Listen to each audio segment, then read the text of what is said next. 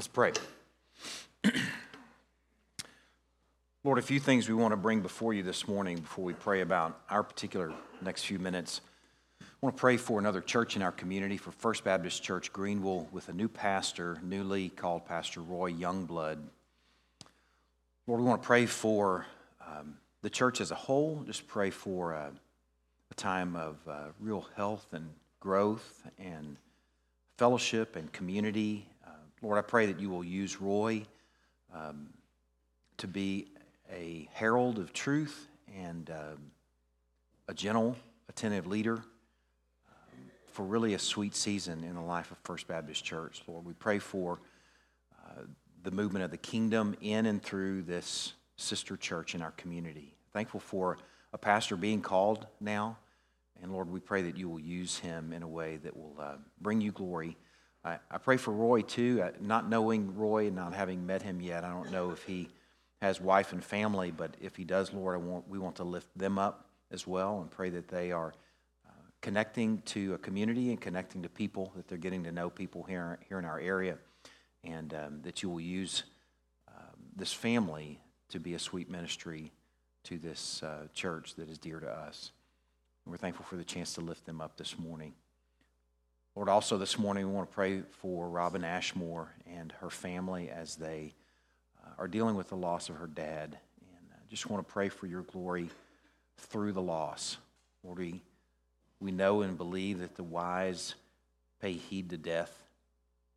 So we pray for those in Robin's family that you will use this as a time for them to grow more fervent in worship and grow more faithful in their walk with you, that you will use this loss somehow for your glory. We pray for Robin too and her sisters and her mother as they grieve in different ways.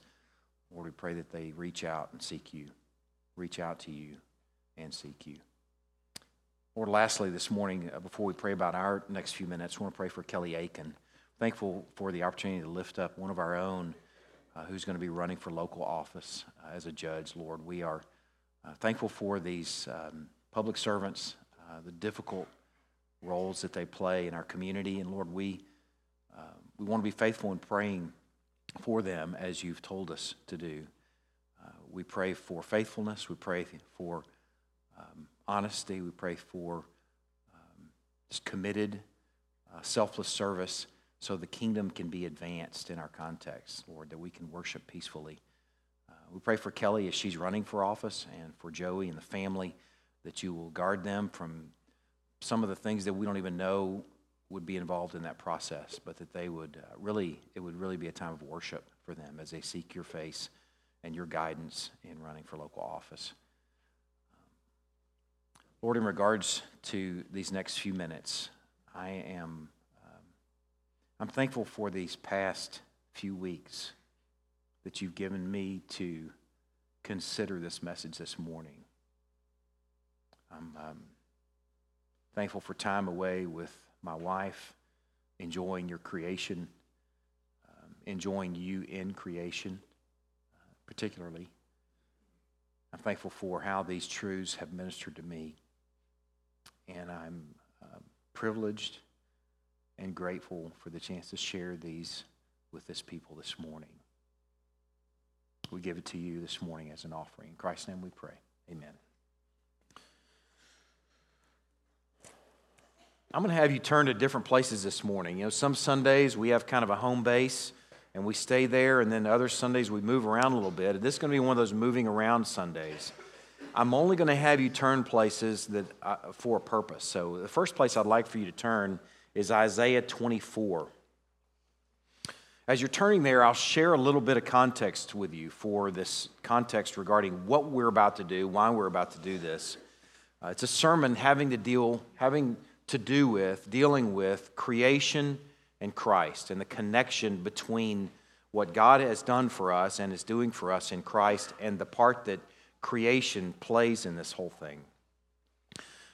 Since preaching through the first few chapters in Isaiah a couple of months ago, I've had this nagging thing and this nagging feeling having to do with creation. There's this strange thread that runs through Isaiah that at least before I've done some study was strange, and now it's making a lot of sense. In Isaiah chapter 1, you may remember one of our first sermons. It was actually the second sermon on Isaiah. We considered sort of a courtroom environment where God sits on the bench and the nation of Israel, the children of Israel specifically, if we're going to use that language, are sitting there in the courtroom wearing orange. And the first witnesses that are called in the courtroom are these witnesses. Hear, O heavens, and give ear, O earth, for the Lord has spoken.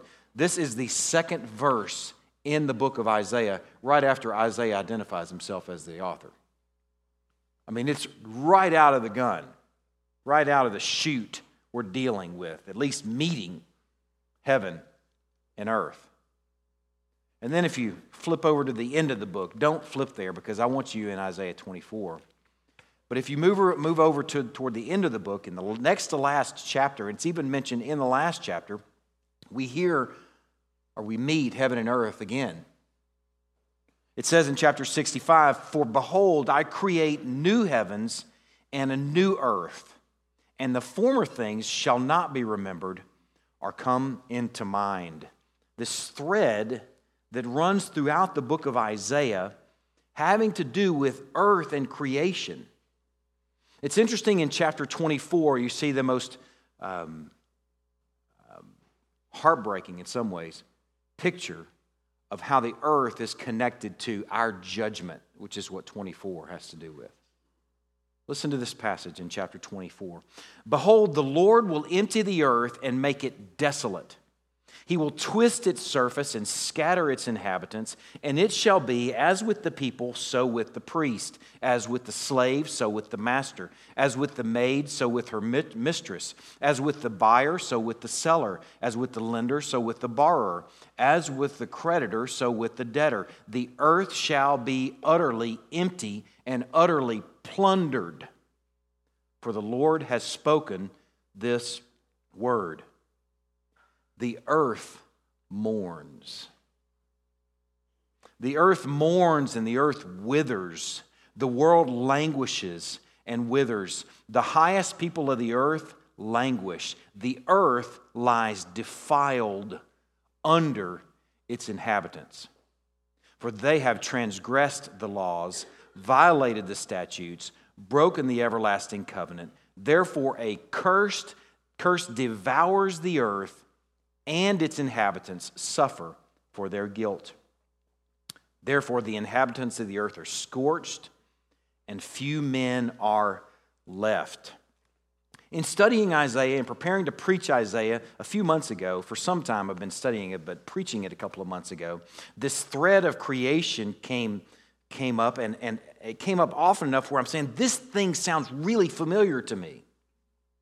The book of Isaiah is a story of a people. It's a little micro version, or we could say macro version, a longer version, of another story that we find somewhere else in Genesis chapter 3. Turn there.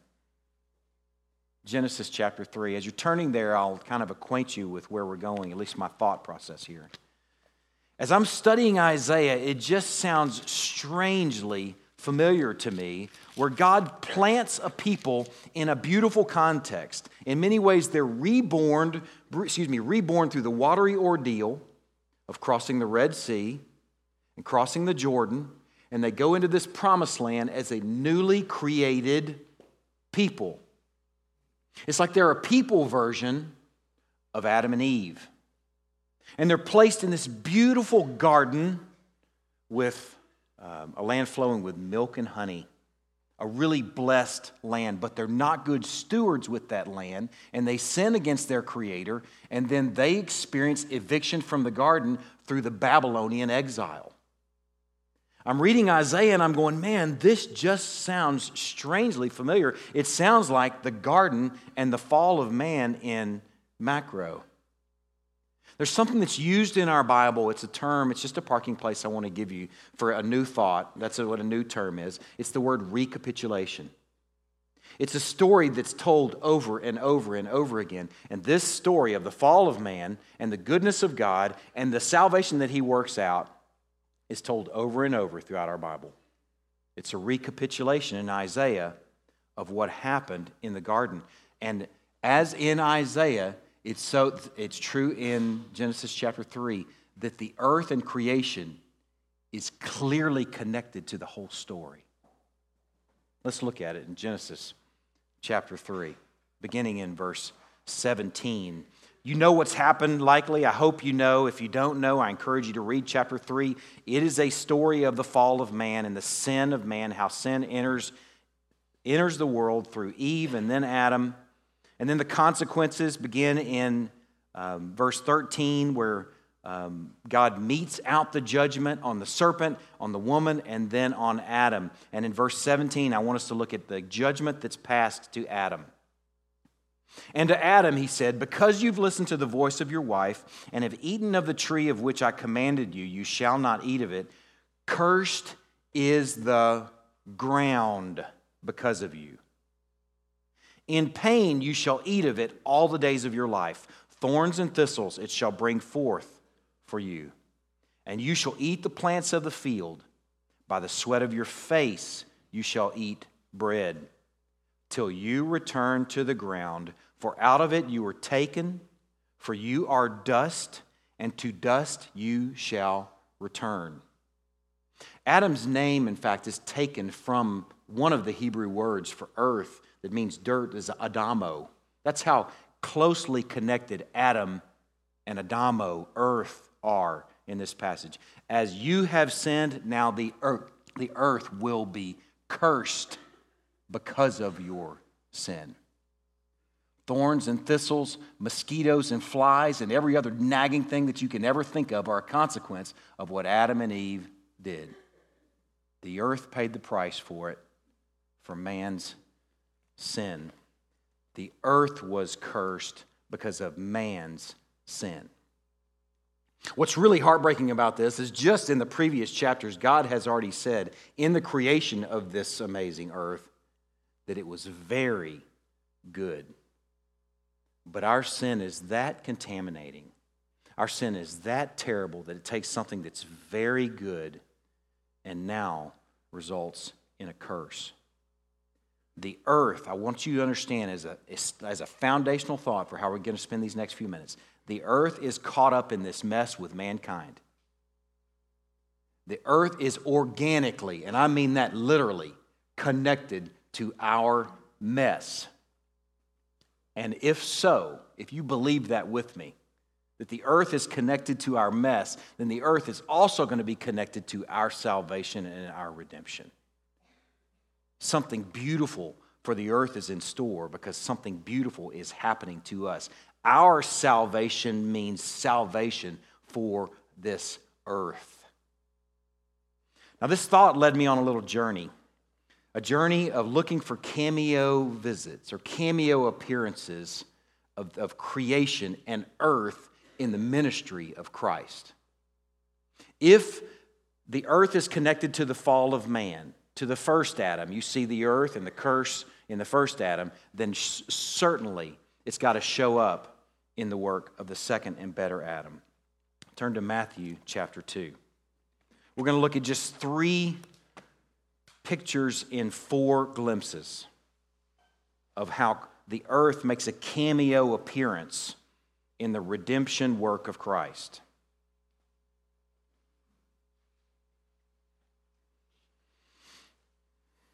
Matthew chapter 2, beginning in verse 1. This first one has to do with creation's cameo appearance in the birth of Christ. Now, after Jesus was born in Bethlehem of Judea, in the days of Herod the king, behold, wise men from the east came to Jerusalem, saying, "Where is he who has been born King of the Jews? For we saw his star when it rose and have come to worship him." When Herod the king heard this, he was troubled, and all Jerusalem with him. And assembling all the chief priests and scribes of the people, he inquired of them where the Christ was to be born. They told him, "In Bethlehem of Judea, for so it is written by the prophet, and you, O Bethlehem, in the land of Judea, are by no means least among the rulers of Judea. For from you shall come a ruler who will shepherd my people Israel." Then Herod summoned the wise men secretly and ascertained from them what time the star had appeared. And he sent them to Bethlehem, saying, "Go and search diligently for the child, and when you found him, bring me word that I too may come and worship him." After listening to the king, they went on their way, and behold, the star that they had seen when it rose before them the star that they had seen when it rose went before them until it came to rest over the place where the child was. When they saw the star, they rejoiced exceedingly with great joy. And going into the house, they saw the child with Mary and his mother, and they fell down and worshipped him. Then opening their treasures, they offered him gifts, gold, frankincense, and myrrh. Now, this first little cameo appearance has to do with an appointed and traveling star. Now, if you know anything about the stars, you know that they don't work this way. Stars actually revolve, or they don't revolve at all. We're revolving, and it gives the appearance that in the night sky, that these stars are moving away or in an opposite direction of how the earth is moving. So the night sky changes. I had a hard lesson in this years ago in Quantico, Virginia. I was leading a platoon of Marines through the woods in the middle of the night in Quantico, Virginia. We had 15 clicks, is what we called them, kilometers to move in the middle of the night. I mean, it's dark. You can't even see your hand in front of your face. And I was the guy that had the responsibility of navigating for us as we moved through the woods around Quantico. And if you know anything about land navigation, you know that you have something called a lensatic compass. The lensatic compass that we used has little tritium tubes in it, so you could read it at night. You could flip the thing open and see where you're going. Now, one thing you don't want to do if you're navigating and you're leading a bunch of Marines through the woods together in the middle of the night is to have to fiddle with your compass all the time. A good navigator can navigate without the unit even having to stop. Okay, so my goal was to not let us stop at all. We had 15 kilometers to move, which would take hours to move over the course of the night. So I set an azimuth with my lensatic compass, and I saw a star that was especially bright that was right on course with where I wanted to go.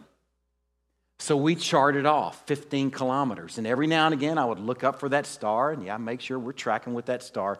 Well, 15 clicks later, I found out that we were about 5 clicks off where we were supposed to be, because the star moved.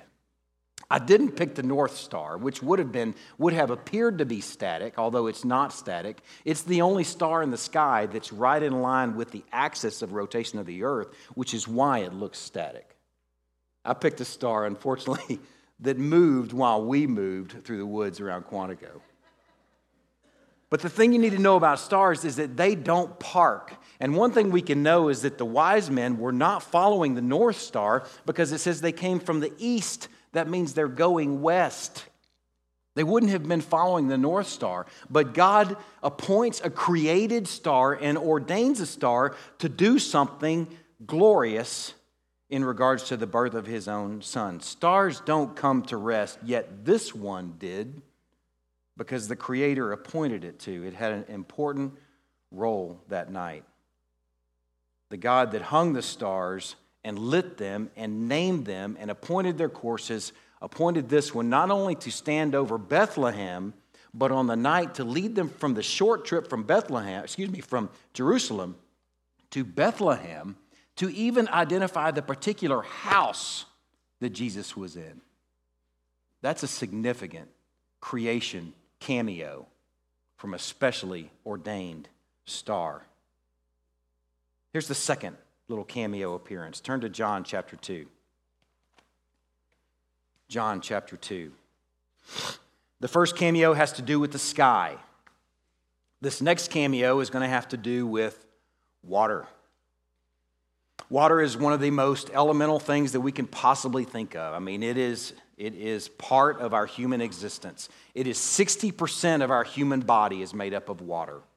Our earth is covered with 71% of the earth is covered with water. It is an important element. If we're going to talk about creation and we don't talk about water, then we're missing something. So we talked about the sky. Let's consider this next little cameo appearance and see what happens with water. John chapter 2, beginning in verse 1. This is the first miracle shared in the book of John and may be the first recorded miracle of Christ's ministry. On the third day, there was a wedding at Cana in Galilee, and the mother of Jesus was there. Jesus also was invited to the wedding with his disciples. When the wine ran out, the mother of Jesus said to him, "They have no wine." Now, you need to know this would be a tragedy at a wedding in that day. For the wine to run out, you could actually have charges pressed against you as the host if you ran out of wine. And I'm not joking. That's a serious matter. So they ran out of wine. And Jesus said to her, "Woman, what does this have to do with me?" Now, I don't know how Jesus and his mother got along. It just sounds odd, but I trust that there's some cultural things there I may not understand. He says, "My hour has not come." His mother said to his servants, "Do whatever he tells you." Apparently, mom knew that Jesus was going to take some action. So there were 6 stone water jars there for the Jewish rites of purification, and each holding 20 or 30 gallons. These are huge jars. And Jesus said to the servants, "Fill the jars with H2O, just regular, no-nonsense water." So they filled them up to the brim, and he said to them, "Now draw some out and take it to the master of the feast." So they took it. When the master of the feast tasted the water, now become wine, and did not know where it came from, though the servants who had drawn the water knew, the master of the feast called the bridegroom and said to him, "Everyone serves the good wine first, and when people have drunk freely, then the poor wine when they don't know what they're drinking. But you've kept the good wine until now." This is the first of his signs Jesus did at Cana in Galilee and manifested his glory, and his disciples believed in him. This is the second cameo appearance of some creation thing that I'm going to deal with, at least this morning, dealing with water. His first recorded miracle that we know of was changing H2O to ethanol, which is CH3, CH2OH, and a bunch of other stuff that makes wine really tasty and not just pure ethanol. He took H2O and he turned it into something amazing. The molecules and the atoms obeyed their creator like little soldiers falling into formation, because that's what he does when he shows up. He takes something that's ordinary and plain and earthy and he turns it into something glorious, like, where did this wine come from? This is amazing. It's almost as if these little H2O molecules couldn't wait to be ordered into something really special when their creator said to fall in. Here's the second one dealing with water. Mark chapter 4. Mark chapter 4. I like to hear some pages turning. I don't do this every week, but let's just turn some pages. Even if you're not accustomed, even if you're a listener, still turn the pages and go there. You'd be glad you did. Mark chapter 4. I think of the cameo appearances, this is one of my favorites. On that day when evening had come, this is in verse 35, on that day when evening had come, he said to them, "Let's go across to the other side." He's speaking of a body of water. He's speaking of the Sea of Galilee, which is a very shallow little sea that's surrounded by mountains or large hills, and that wind would often whip down over these hills into the Sea of Galilee and create these torrential, crazy storms. So that's what's about to unfold here. Listen. "Let's go across the other side." And leaving the crowd, they took him with them in the boat, just as he was. And other boats were with him. And a great windstorm arose, and the waves were breaking into the boat, so that the boat was already filling. Now, some of these disciples, you know, were fishermen, okay, who spent a lot of time in boats. Let's see how they respond. "But he was in the stern, asleep on the cushion, and they woke him and said to him, 'Teacher, do you not care that we are perishing?'" Now, when a fisherman is starting to get really nervous in a boat, I'm going to believe that that thing must have been really bad. It's like when a stewardess is on a plane and she starts scrambling and starts to buckle in. When the stewardess buckles in, then I'm holding on and I'm praying fervently. So the fishermen are nervous. And he awoke, though. They said, "Teacher, do you not care that we are perishing?" And he awoke and rebuked the wind and said to the sea, to H2O, "Peace, be still. And the wind ceased, and there was a great calm. And he said to them, why are you so afraid? Have you still no faith? And they were filled with great fear and said to one another, who then is this, that even the wind and the sea obey him? The Sea of Galilee, this place where storms could just whip up in a moment, is the place where he's going to reveal his glory and his sovereignty over even water molecules. Here he says with 3 words, peace, be still, and water molecules bow to his very word. He does here what he did in creation, where he speaks into chaos and he brings order, glass, to this Sea of Galilee. This cursed and chaotic earth, it seems, can't wait to be ordered peaceful by its creator and its redeemer. What I enjoy here in this beautiful picture of him speaking into this stormy sea and bringing peace and calm is that deliverance for the disciples meant peace and calm in sort of a recreated earth and a recreated sea. Here's the third picture that I want to look at, having to do, in this case, with the earth. Turn to Matthew chapter 27. As you're turning there, I'll share with you, this goes toward the end of his ministry. The sky and the star dealt with his birth. These were just a couple of little snapshots of these cameo appearances dealing with water. There are plenty of other cameo appearances dealing with creation in his ministry. Plenty of other times dealing with the Sea of Galilee, where he calmed the storm. One occasion where he actually walked on the sea and defied all laws of physics and gravity, where H2O actually somehow held his body weight up. There are little stories that one that has to deal with a coin-eating fish. Great story. There's a story that deals with a cursed fig tree. These cameo appearances in creation are not uncommon, where he multiplies loaves and fishes and shows that he even owns math. Beautiful pictures of creation. But this next one has to do with his cross and his resurrection. In Matthew chapter 27. And I'm going to read a little larger section here just because as God's people gather, I can't imagine why we wouldn't read this. When they came to the place called Golgotha, which means the place of a skull, they offered him wine to drink mixed with gall. But when he tasted it, he would not drink it. When they crucified him, they divided his garments among them by casting lots. Then they sat down and kept watch over him there, and over his head they put the charge against him, which read, "This is Jesus, King of the Jews." Then 2 robbers were crucified with him, one on the right and one on the left. And those who passed by derided him, wagging their heads and saying, "You who would destroy the temple and rebuild it in 3 days, save yourself. If you are the Son of God, come down from the cross."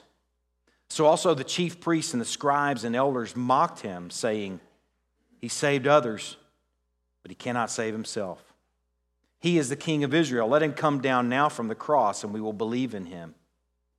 He trusts in God. Let God deliver him now, if he desires him. For he said, 'I am the Son of God,' and the robbers who were crucified with him also reviled him in the same way.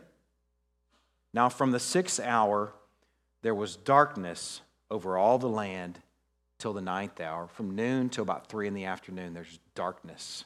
Little creation, mini cameo there. And about the 9th hour, Jesus cried out with a loud voice, saying, 'Eli, Eli, lema sabachthani?' That is, my God, why have you forsaken me?"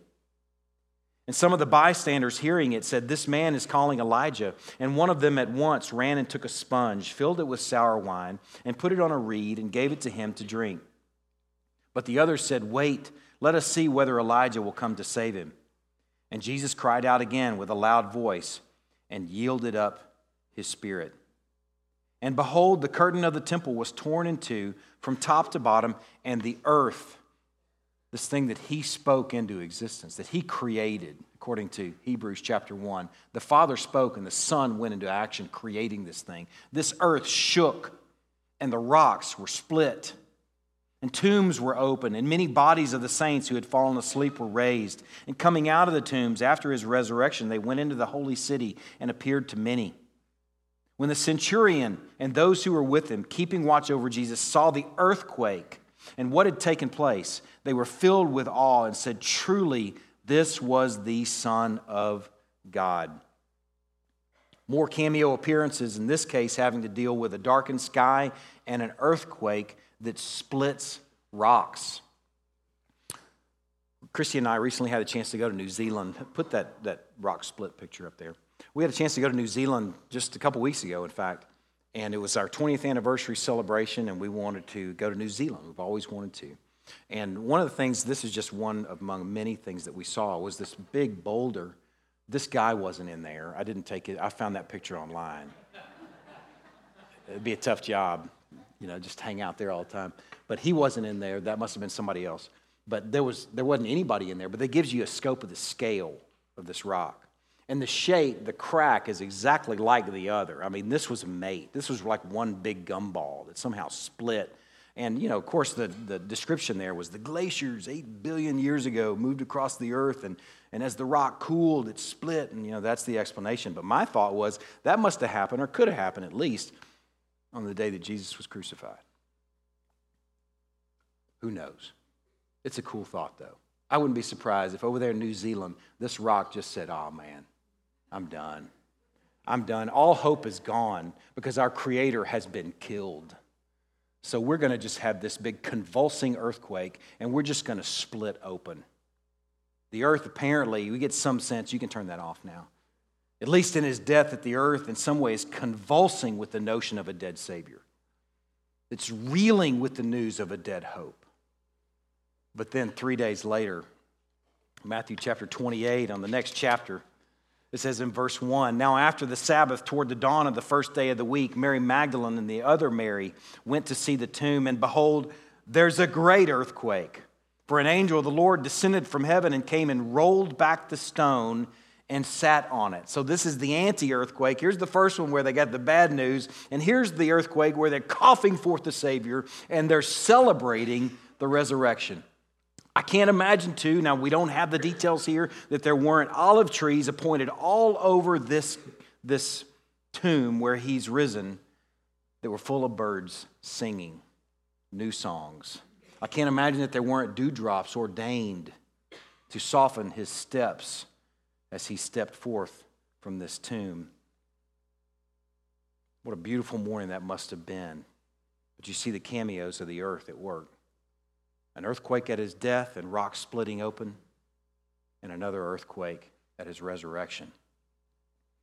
As I'm looking at just some of these cameos of Jesus' ministry and seeing where the earth somehow is connected to his work and connected to the storyline, I'm realizing, man, I think the earth has always been part of this story. The earth was connected to the fall, and the earth is connected to the promise that was made. Think about the nation of Israel. The promise for them is you're going to be as numerous as the stars and the sand on the seashore. And also you're going to occupy terra firma. You're going to occupy some Adamo. You're going to live and own some earth. You're going to exercise dominion over this thing. This land flowing with milk and honey was part of the good news for them. The redemption of the earth should be part of the good news for us. We're the ones that fouled it up. But he's going to make it right for us, and he makes it right for the earth as well. The new heavens and a new earth. I have 3 thoughts for you. Just 3 thoughts having to do with what does this have to do with our view of worship? How do we respond to this? What do we do with this? Here's the first of 3. I believe the most spoiled people in the world are people that have no view of what's going on around them. You know the kid in Walmart. He may have been your kid. He might be you. You know that person, that adult too, that everything revolves around them. Every conversation, every story, they really have no view of anyone else. You know the flip side, other people that are humble and gentle and attentive and consider others and think about all these other moving parts. I believe that knowing that God, first of all, knowing that we are organically connected to the earth in both the fall and the solution, and knowing that God is redeeming creation along with us, should make for a humble people who don't see everything revolving around us. Should make for a people that are attentive and aware of many moving parts in God's story. I believe that will help us better see and have some better perspective how we fit into the story. It might change how you even read some scripture. Listen to this passage that I've read 1,000,000 times, but I'm reading it with a new set of eyes as I've considered the role that creation has in the redemption story. In the book of Mark, at the end, Jesus says to them, "Go into all the world and proclaim the gospel to the whole creation." There's almost a sense, go out there and preach to the trees, for they're going to celebrate with you the good news that I bring. I think we together, God's people, first of all, should know that this is a big story and it's more than just about you getting saved. It's about all creation being redeemed. It's a story of God working in creation to save this thing. He has a particular work in a people, and He's redeeming a remnant, and He's sending Christ to answer a thousands-year-old problem of a cursed earth and a fallen man. Man, first of all, we should read and understand bigger than just ourselves when it comes to the gospel and the good news. Here's the second thing. Turn to Psalm 96. I have 2 more passages for you to look at. Psalm 96 is the first of those 2. Psalm 96. I told you I actually had a little prep for Sunday, and in the email said Psalm 69. You could totally read that, but it's a vindication psalm. It really has nothing to do with where I'm going this morning. So if you read that, man, you probably were wondering, what in the world? This is a treasured psalm for me. I think the first time that I ever really connected to it, I was visiting Jeff and Pam in Germany and was sitting outside their apartment building just reading and read Psalm 96 and just began to treasure this psalm. As I read it, I want you to look for the subject and the verbs. I'm going to help you identify them as we go. Oh, sing to the Lord a new song. Sing would be a verb. Just kind of get you warmed up and get you kind of reacquainted with English. Sing to the Lord a new song. Sing to the Lord all the earth. Sing to the Lord, more verbs. Bless His name. Tell, here's another verb. Tell of His salvation from day to day. Declare His glory among the nations. That's a good verb. His marvelous works among all the peoples. For great is the Lord and greatly to be praised. He's to be feared above all gods. For all the gods of the peoples are worthless idols. But the Lord made the heavens. Splendor and majesty are before Him. Strength and beauty are in His sanctuary. Here's another good verb. Ascribe to the Lord. Give credit to the Lord. Now here's the subject. Oh, families of the peoples.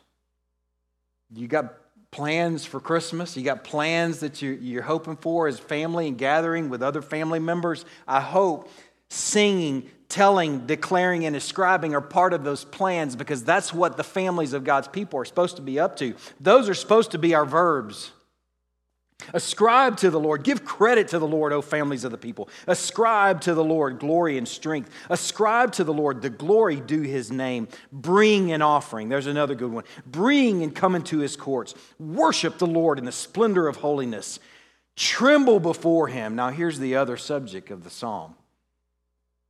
All the earth. Tremble before Him, all the earth. Here's the first subject, the families of God's people. And here's the second subject, all the earth. Tremble before him, all the earth. Let's continue. Say among the nations, the Lord reigns. That's a good verb. Yes, the world is established. It shall never be moved. He will judge the peoples with equity. Now, here's what I'm going to say from this psalm that I think is clearly communicated. If you look at the subject and the verb, the subject is the families are singing, telling, declaring, ascribing, worshiping. The earth is trembling. If those things are happening, then these next things happen. Let the earth be glad. Let the earth rejoice. Let the sea roar and all that fills it. Let the field exult. That word means extreme happiness. And everything in it. Then shall all the trees of the forest sing for joy. Have you ever enjoyed a grove, a stand of aspens? Have you ever heard aspens sing? Shh. Have you ever thought that they may be celebrating the families of the earth, saying, ascribing, telling, declaring, singing? Have you ever thought that the aspens may not just do that just to do that? There's no mating ritual going on there. They're just birds, you might think, well, they're singing to mate. You know, they're attracting one another. But trees just, shh. Man, let the trees exult. Let the trees sing for joy. Let the field exult. Let the sea roar before the Lord, for he comes. For he comes to judge the earth. He will judge the world in righteousness and the peoples in his faithfulness. This psalm, and considering what we've considered this morning, should bring a whole new meaning to look at the birds. Jesus in Matthew 6, he's encouraging them not to be anxious about what they're going to wear or what they're going to eat. Look at the birds. I provide for them. Look at the lily. I clothe him in splendor. This should add a whole new meaning to look at the birds and consider the lily. A whole new meaning where you're looking at them going, wait a second. Creation is caught up in this interplay between God and his people. Creation is cheering for his people. Man, I thought about this idea. Just consider this for a moment with me in light of this psalm, in light of where we're going this morning, in light of the fact that we are organically connected to creation, that when you walk out of your house on a Sunday morning, let's just consider this morning, and you walked out to get in your minivan. Most of you, right? And, you know, the kids you're trailing behind, or you're yelling, get your butt in the minivan, you know, you're good. Where's little Johnny? Why is he always last? As you load up and get in the minivan, that those trees in your yard, that those aspens, I wish we had aspens here, but those oaks, those red oaks, those October glory maples, that they are cheering for you, saying, go worship. That those birds are singing, and they're not singing to mate. They're singing, they're saying, he is worthy. He's worthy to worship and enjoy this Sunday morning, the Sunday before Christmas. Go do it, families of the people. We're connected. We're connected. I'm celebrating your worship. Man, what a beautiful notion. That'll change the way you listen to the birds. Play that audio for me if you would. Let me set it up first. This is in New Zealand.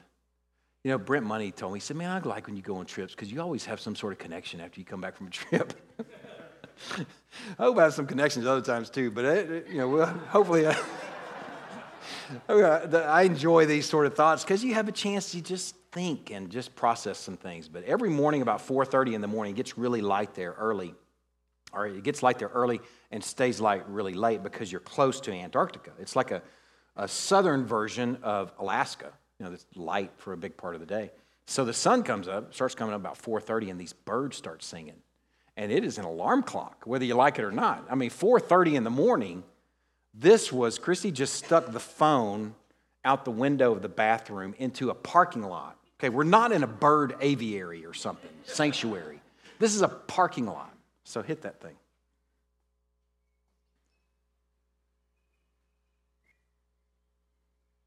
That's good. That's good. Families of the earth should hear with a different set of ears. Sure, birds sing to each other to mate. That's a given. But man, could you consider that they're celebrating and singing for you as you worship the Lord? Could you consider that this creation pines for you as you worship and pines for Christ's return? That's the third observation. The last place I'll have you turn is Romans chapter 8. Romans chapter 8.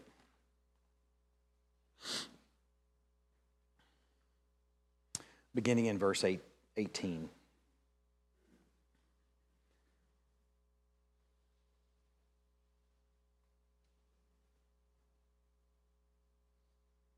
For I consider that the sufferings of this present time are not worth comparing to the glory that is to be revealed to us. For the creation waits with eager longing for the revealing of the sons of men. This personification of creation should not be unfamiliar to us this morning. It's what we've considered all morning, that it almost has a life of its own. And it's waiting with eager longing for the revelation of the sons of men. For the creation was subjected to futility, not willingly, but because of him who subjected it, in hope that the creation itself will be set free from its bondage to corruption and obtain the freedom of the glory of the children of God. For we know that the whole creation has been groaning together in the pains of childbirth until now. Creation, it seems, Paul is teaching here that creation waits with eager longing for the revelation of the sons of men, or the sons of God. Think about creation cheering for the Hucks as they're in the far corners of the world. Think about creation cheering for the Thorntons as they're in the far corners of the world, sowing seed in the plots of soil. Creation is eagerly awaiting and cheering for you while you share Christ with those around you who don't know him. Can you consider that creation, according to what it says here that I believe is true, the creation pines for the revelation of the sons of men, or sons of God. And the creation also groans together in the pains of childbirth until now. Creation was subjected to futility, paid a terrible price for Adam's sin, and was introduced with this thing called decay, or introduced to something called decay. But creation will be set free and will obtain the freedom of the glory of the children of God. Man, good news for us means good news for creation. The way this passage lines up, it tells us that creation is going to be saved with us, but it's at the back of the line. Once all the sons of God have been revealed, creation will be redeemed and renewed with us. So here's the third thought, and this connects to our Advent season. Creation waits with eager longing, and creation groans for Christ's return. So should we. Awaiting, groaning together. In fact, the next verse says, and not only the creation, but we ourselves, who have the first fruits of the Spirit, groan inwardly as we wait eagerly for adoption as sons, the redemption of our bodies. Man, that's Advent anticipation. Let's pray. God, I'm thankful, so thankful for this view that's outside of ourselves. This view of creation is being tainted and stained and cursed because of Adam's sin, but being redeemed through Christ's work. Lord, I'm thankful for this view of our connection to creation, where the fields are exulting as we ascribe and tell and declare and sing. Lord, I'm thankful for this idea that the field that surrounds this building right now exults as we continue here in a few minutes in supper and song. That the trees sing for joy and clap their hands for the families of your people. God, I'm thankful for this organic connection And we together enjoy this morning that we'll have a corporate salvation in Christ. We groan along with creation this morning, eagerly awaiting Christ's return. We're thankful. In Christ's name we pray. Amen. We're going to distribute the elements here in a moment, but I have these thoughts for you before we do. We're about to enjoy some reordered molecules. If there's ever a case for really having real wine in the Lord's Supper, this would be made this morning, that we're going to have some really lame grape juice that's not really good wine. And we may make that case eventually, and there is a case for it, honestly. We're also going to enjoy some ordered and structured grain and barley. Now, it's going to be a little chunk of tortilla or something. Man, I really wish that we had some really freshly baked bread and some really good wine to celebrate what Christ has done for us this morning. We together can at least enjoy what these represent and what they mean. We don't have to have those things to enjoy that He spoke into the chaos of our sinful lives. He spoke into the hopeless storm of our slavery to sin and self and said, "Peace, be still." That's what He does, and that's what He did. His words and His work brought order, meaning, and hope. And we enjoy this every single week as we take and eat and take and drink. Let's distribute the elements.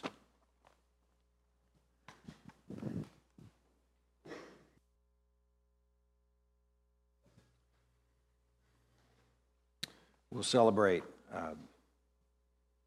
some reordered molecules. Not really good ones, but we'll imagine they're really good because of what they mean and what they represent. And we'll enjoy them and celebrate them as a reordered people. Because He didn't just bring order to the molecules, He brought order to a people. Brought peace, like crystal, glass, sea, to a people. That's what His word and His work did. Let's enjoy that together and take and eat.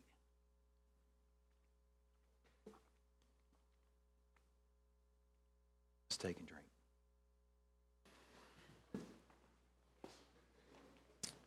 Let's pray.